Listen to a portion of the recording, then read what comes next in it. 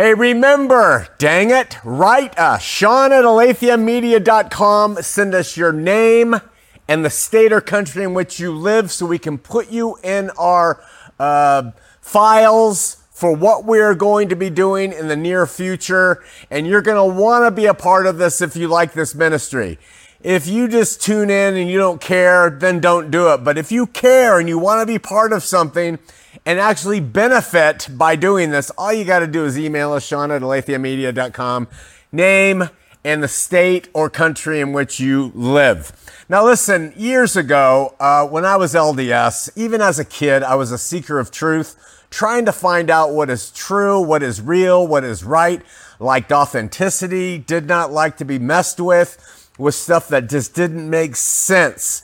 And it wasn't my sense. I wanted to know God's sense. So I used the scripture. And in those days, it was the Book of Mormon and the Bible and the Doctrine and Covenants and the Pearl of Great Price and the Ensign and all these different things that Mormons have, the words of the prophets and books about everybody. And I thought that was how I was going to find the truth and go to the temple and go on a mission and get married and sealed and teach and fulfill my callings. All the while wanting to know what was true, what was real, what was of God. And of course, I started to see as a Latter-day Saint that things weren't holding up to scrutiny relative to the later histories and the visions and the polygamy and the temple rites and rituals of Masonry. And I came to understand that stuff's not for me because I didn't find it being full of integrity. I didn't find it to be whole. I didn't find it to be true. So I left that and I wasn't embarking to do anything but to find truth. And I went to School of Ministry. You guys know the story. And Calvary Chapel. And I learned all about eschatology relative to the Calvary Chapel way and what it looked like. And I embraced that. And I went on television. I had the show and I embraced those things. But all the while, I'm still searching and I'm still looking at everything presented to me on the plate. And we have a number of decades now under the belt of looking and seeking. And in time, I started to see that things with evangelical Christianity, specifically with Calvinism, wasn't holding up. And even with Christianity writ large, I started to see problems with that man-made idea of the Trinity and eternal punishment. Things like that. And so I started looking at that, and eschatology played a huge role. Well, so in all of that, I was not planning, and I've never planned to try to do anything that was unique just because it's unique. The whole focus was to find truth. And in that truth, I have long maintained and stood on, even more so, gripped, held strongly to Christ Jesus, Lord and Savior, of there being one true and living God, of the Holy Spirit, of these expressions of God coming to us, and of the gospel, and of the Bible, and resurrection, and all of it all still being part of my makeup. But what people have watched, if you've been with us from the beginning, is really the birth of a new Christian view. And this new Christian view isn't really new because other people have believed it, but we are kind of presenting it in a new way, in another way, in what we think is a better way. So I just want to go through with you and talk to you about being Christian and the expressions of Christianity. And what these first 5 boxes represent is the view called the continuing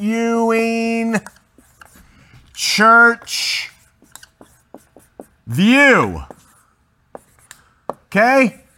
All these represent the continuing church view. That means that churches need to be built and they need to continue on and on and on through history. And from those views, we have their central theology, and they have a claimed founder, and they have expressions, okay, manifested in those. So let's talk about the first one, and I call this the linear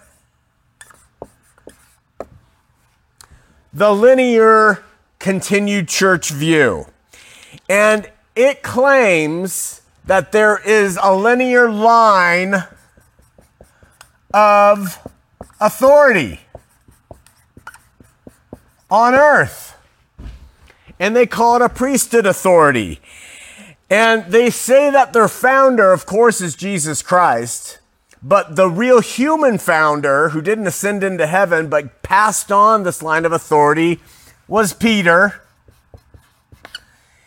And the expressions of the linear view of the continuing church view, the linear line of authority, church view that came from Peter, we have all Catholic expressions. We have all Orthodox expressions. And we have maybe some, they aren't really, but kind of Anglican. Now you can see I've kind of come over into this view because Anglican sort of straddles that view, all right? So then the line of authority view, all right? Well, then we have the Protestant view of the continuing church. The Protestants say we need to break off in around 1530, and we need to say we are protesting against this linear view of church. And we don't want anything to do with what you have claimed. There is a priesthood of the people, right? Now, this all started off with the guy named Martin Luther. All right? And Luther said, we don't believe in this view of a priesthood authority and works and all that and indulgences that have crept into this view. So we are going to go with something new, and we are going to use Scripture as our truth. Now, what they have there is the central theology. Theirs is a line of authority and tradition. What the Protestants say is we use the Bible, sola scriptura. And that's an advance. That's an improvement in the continuing church view. To not just say we're going to go by this tradition, but it's kind of an advance. And it's to say we're going to read the Bible, and every man is going to read the Bible, and the farmer, the plowboy is going to know as much as the scholar, etc., etc. Now, they have Arminianism, and they have Calvinism, and they have other ists and isms that are a central theological way. They have Methodists, and they have their methodologies of doing things. And there's all sorts of central theologies. Now, the Protestants would say our central theology is Christ. But under the continuing church view, under Protestantism, there are so many views of Christ and how to reach him and be him that we have to kind of break it down. All right? Now, under here, we have high church Protestantism, and that would be Anglicanism, which again is a kind of straddling between the linear and the Protestant view, high church. And then we have innumerable expressions and denominations, okay? All over the place. And I could go through and list them on that. Anabaptists and Anglicans and Baptists and Lutherans and Evangelicals and Presbyterians and Charismatics and Quakers and Calvary Chapelists and Church of God in Crisis. And it's just, there's all sorts of expressions that say we don't go with the linear view. We go with the Protestant view that we take the Bible, we read it and study it, and that is our guide. All right? So that was Martin Luther about 1530. And ever since, the continuing church under Protestantism has grown, but so has Catholicism and Orthodoxy. The next one, we don't talk about this much, is universalism. All right? And that was started by a guy named Adam Streeter. And what Adam Streeter suggested in 1785 AD is that all will be saved. So the central theology, this line said only those who follow the traditions would be saved. This line said only those who are born again and read the Bible and follow it will be saved. This one, the Universalist view, under the Christian church, all saved. Now, why do I say under the Christian church? Because there's universalism today that's not part of the Christian church at all. But there is a type of universalism that's out there that's part of the Christian church. It's Christian universalism. That's what Adam Streeter was. So universalism started as Christian, and then it branched out to being all about just God, not even Christ. And they stripped Christ out of it. But it started off with all the world is saved by Christ. That's Adam Streeter. And so we have Christian universalists here. And Christian universalists say that all are saved by Christ. He's done the finished work, and they don't differentiate between it being saved by faith. They don't put any kind of faith in there. They don't put any kind of works in there. They just put Christ did the finished work. Okay? That's universalism. And to some degree, I do agree with that. I do agree that Christ has saved or reconciled the world to God, but he's only saved them from things. He hasn't saved them to the kingdom. That comes by faith. Well, Christian Universalist says he saved them completely to the kingdom, everybody. All right? And some people are of that ilk. The next one, or the last one of the continuing church view. So what that means is, if you're a Christian and you are believing that you should go to a church and believe something, you're going to either be a Catholic and Orthodox under the linear view, you're going to be a Protestant under the Protestant view, you're going to be a Universalist under the Universalist view, or you're going to fall in what's called the Restorationist view.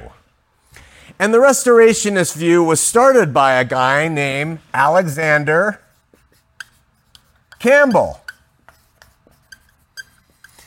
It wasn't Joseph Smith, and it wasn't Ellen G. White or Mary Baker Eddy. It was Alexander Campbell in 1810, okay? And this was a focus on restoring everything that had been lost in this view and this view and this view. Okay? We want to restore what was at the original church back to the earth. And we want to avoid all the heresies that have crept up in the doctrines of man through their traditions. We just want to do the pure church. So we find in the Restorationist view kind of an admixture of all of these. But they think that they are doing it better. And what they do is they look at the Bible and they say, the Bible says you should do this, we will do this. The Bible says this, we will do that. The Catholic Church says you should do this. The Bible doesn't say it. We're getting rid of that. Okay? And we have the Campbell Restorationists down here, the Campbellites. And then we have the Mormons. That's probably the biggest restorationist group. And out of Joseph Smith have come hundreds and hundreds of expressions of Mormonism. Many people don't know that. They think Mormonism is just what's here in Salt Lake City, headquartered with all the money. But Mormonism has a ton of different expressions of restorationist groups. They pop up here in Utah all the time. There's a new leader who has a new view of how to get back to what Joseph wanted. And there's all kinds of that. And then in addition to that, we have the Christadelphians. Christadelphians are a restorationist view, and they have a nice chunk of people who follow them. And Seventh-day Adventists are part of the restorationist view. The Worldwide Church of God is part of the restorationist view. Jehovah's Witnesses, Plymouth Brethren, Church of Christ, big time. That's from Alexander Campbell. Church of Christ, restorationist view. So this restorationist is a return Remember? To what was all right and biblical. They go back to the beginning and they keep some things that are in these and they discard the rest and they say that they are right. All right, that is the continuing church view. And you are part of it in one of those expressions probably. There could be some offshoots that I haven't covered there, but generally there's the continuing church view. What you have watched in watching our shows and watching me for 15, 16 years, every week, learning and coming and understanding, teaching the Bible at campus, doing shows, what you have seen is that I have come to understand a different view. And you have watched the birth of a new Christian view. I didn't intend that, but it has been the birth of a view. What is that view?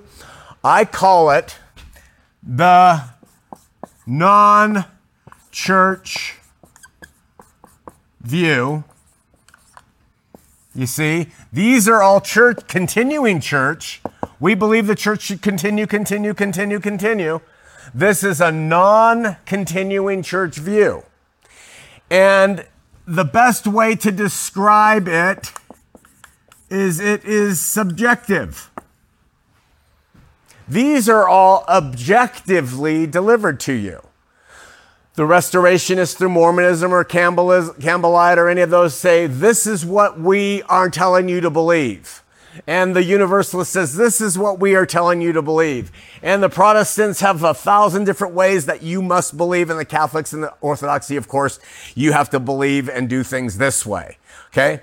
But these are all objective. In fact, we could say the continuing church view is synonymous with objective church views. I am suggesting that after everything is said and done, that what truly exists in the earth, on the world, because of what God did through his Son, is the subjective view. And the originator is not Sean McCraney, and the originator of this view is God himself. Why do I say that? Because he's the one who says it's going to be subjective. And that means it's going to be between you, the individual, and him. No churches can tell you objectively what you have to believe. It's between you and him. Now, in the subjective view, we get together and we do study scripture, but we say every view is open. You have the right to see this or believe it any way you want. Why? Because this view is subjective. It's non-church. So people say, how can you do that? Because the way you do it is that you have a group and you talk about what the views are, and the teacher of the group can say, I see it this way, or she can say, I see it that way. And the group gets to decide individually, not as a group, but individually what they believe. The group gathers just to hear the word studied. They realize that the teacher is fallible.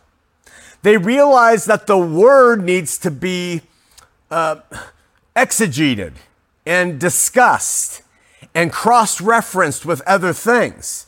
That we need to look at what has been done to see what they have said. But there is no one right way, listen, on anything in the subjective view. Now, the reason that you go to that length, now, of course, I believe Jesus is the Christ. I believe there's one God. I believe that he expresses himself in Holy Spirit and Son and Father and all of that stuff. I believe the Word of God is true. All those things I personally believe. But in the subjective view, I cannot impose anything on someone else. Why? Because at the end of the day, at the end of their life, they are the ones who have decided what they will believe, how they will pursue those beliefs, how they will live in accordance to what they know or what they believe they know. Not me. So while I can stand up there and say my personal belief is this, I cannot in the subjective non-church view say, and you better believe it. I just say this is how I see it. You decide what you see and come and let's gather together next week. Why do we gather? So we can study the scripture together. Because the word of God. Now, in the subjective view, you don't have to study the word. You don't have to show up to church or a gathering. You don't have to do anything. That's why this view is superior. It's because it's between you and God. And he himself established it when he said, in that day, I will write my laws upon their hearts and in their minds. So you might be part of the kingdom of God. You might be a key player that has never stepped foot in a church. You might go up to the mountains or on the beaches or in the desert for your worship. You might do it daily. You might commune with God that way. And you would be part of the non-church view subjectively lived. This is the non-church view. These are the church views. This is the way the world operates under Christianity, admittedly. I suggest it's never been properly articulated that this is the way God has set it up and that it's men who have done this. God has done this. Now, we can do our part in learning and growing. That's why we do gather together here under the subjective view. But the model that we've had going for 6-8 years now, maybe longer, we had it up at the University of Utah, has always been show up, there'll be a teacher, hear what's being said, we'll sing the word of God because the word is how faith grows, and we leave. In the non-church view, there's no gatherings weekly.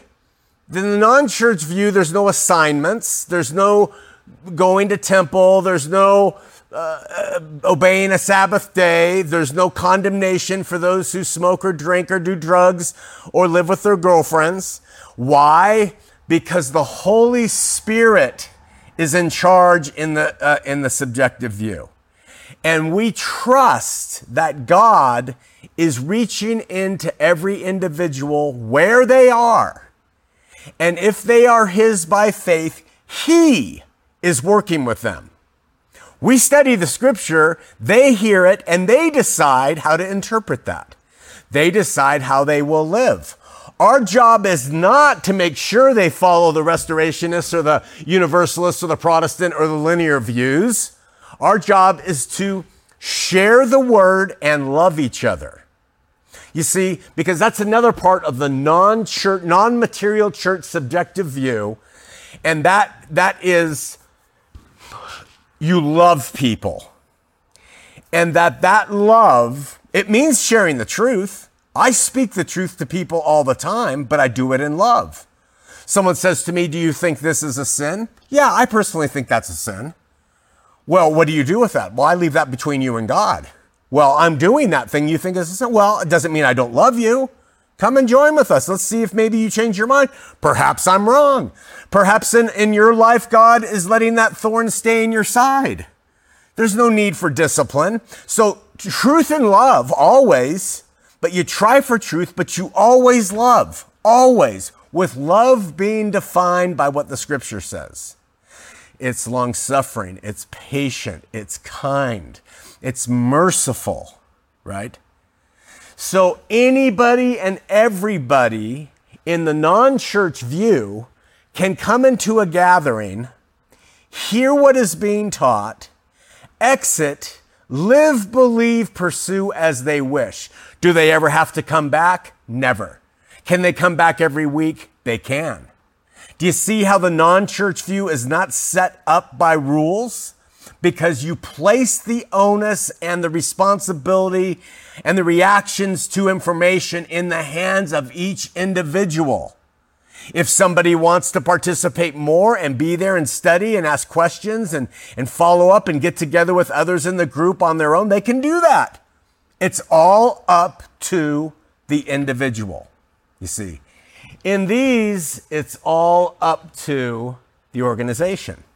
It's objectively derived. So under the banner of Christian, we have had a history of doing church. I submit to you after years of public study, public teaching, I submit to you that has amounted to individuals becoming lazy, relying on what their church teaches them rather than investigating itself. So the subjective view is really for people who really want to seek more and do more in their own life than what the church tells them to do. And this church view, this continuing church view has facilitated tradition. It has facilitated errant belief and practice. The subjective view says, let's explore it all, and it's up to you to how you will live, because it is in the hands of the Spirit, right? And where the fruit of the Spirit is, there is where the Spirit of Christ is, there is liberty. So those are the things that I wanted to share under the banner of Christian today, that you are witnessed, or you have witnessed, the birth of a new approach. And I have reached the point now, I'm pretty sure there could be some things I will personally change on doctrinally, but I will not change, I don't think, ever again on what God has established, what he has done through his Son, through the nation of Israel, through the fall, through his foreknowledge. And we are in an age and day now where the faith is up to the individual. Seekers will find him. And other people, they have their right to follow him in any way they want. People in this view do not deride people in these views. They don't consider them as lesser or inferior or going to hell. They don't pick on them as being wrong, okay? They say everybody has the individual responsibility to pursue God or not, all right? That is the subjective view, the non-church view. Just wanted to introduce it to you. Remember, write us, Sean at Aletheia Media, if you're interested in being part of some changes that are coming up. Give us your name and the state or the country in which you live. That's it. And then early next year, we will reveal to you what we are doing, and then you have the choice to be part of it or not. But write us now, because if you're not part of the people who have written in, and we're giving you plenty of advance notice, you probably won't be part of what we're going to do beginning next year.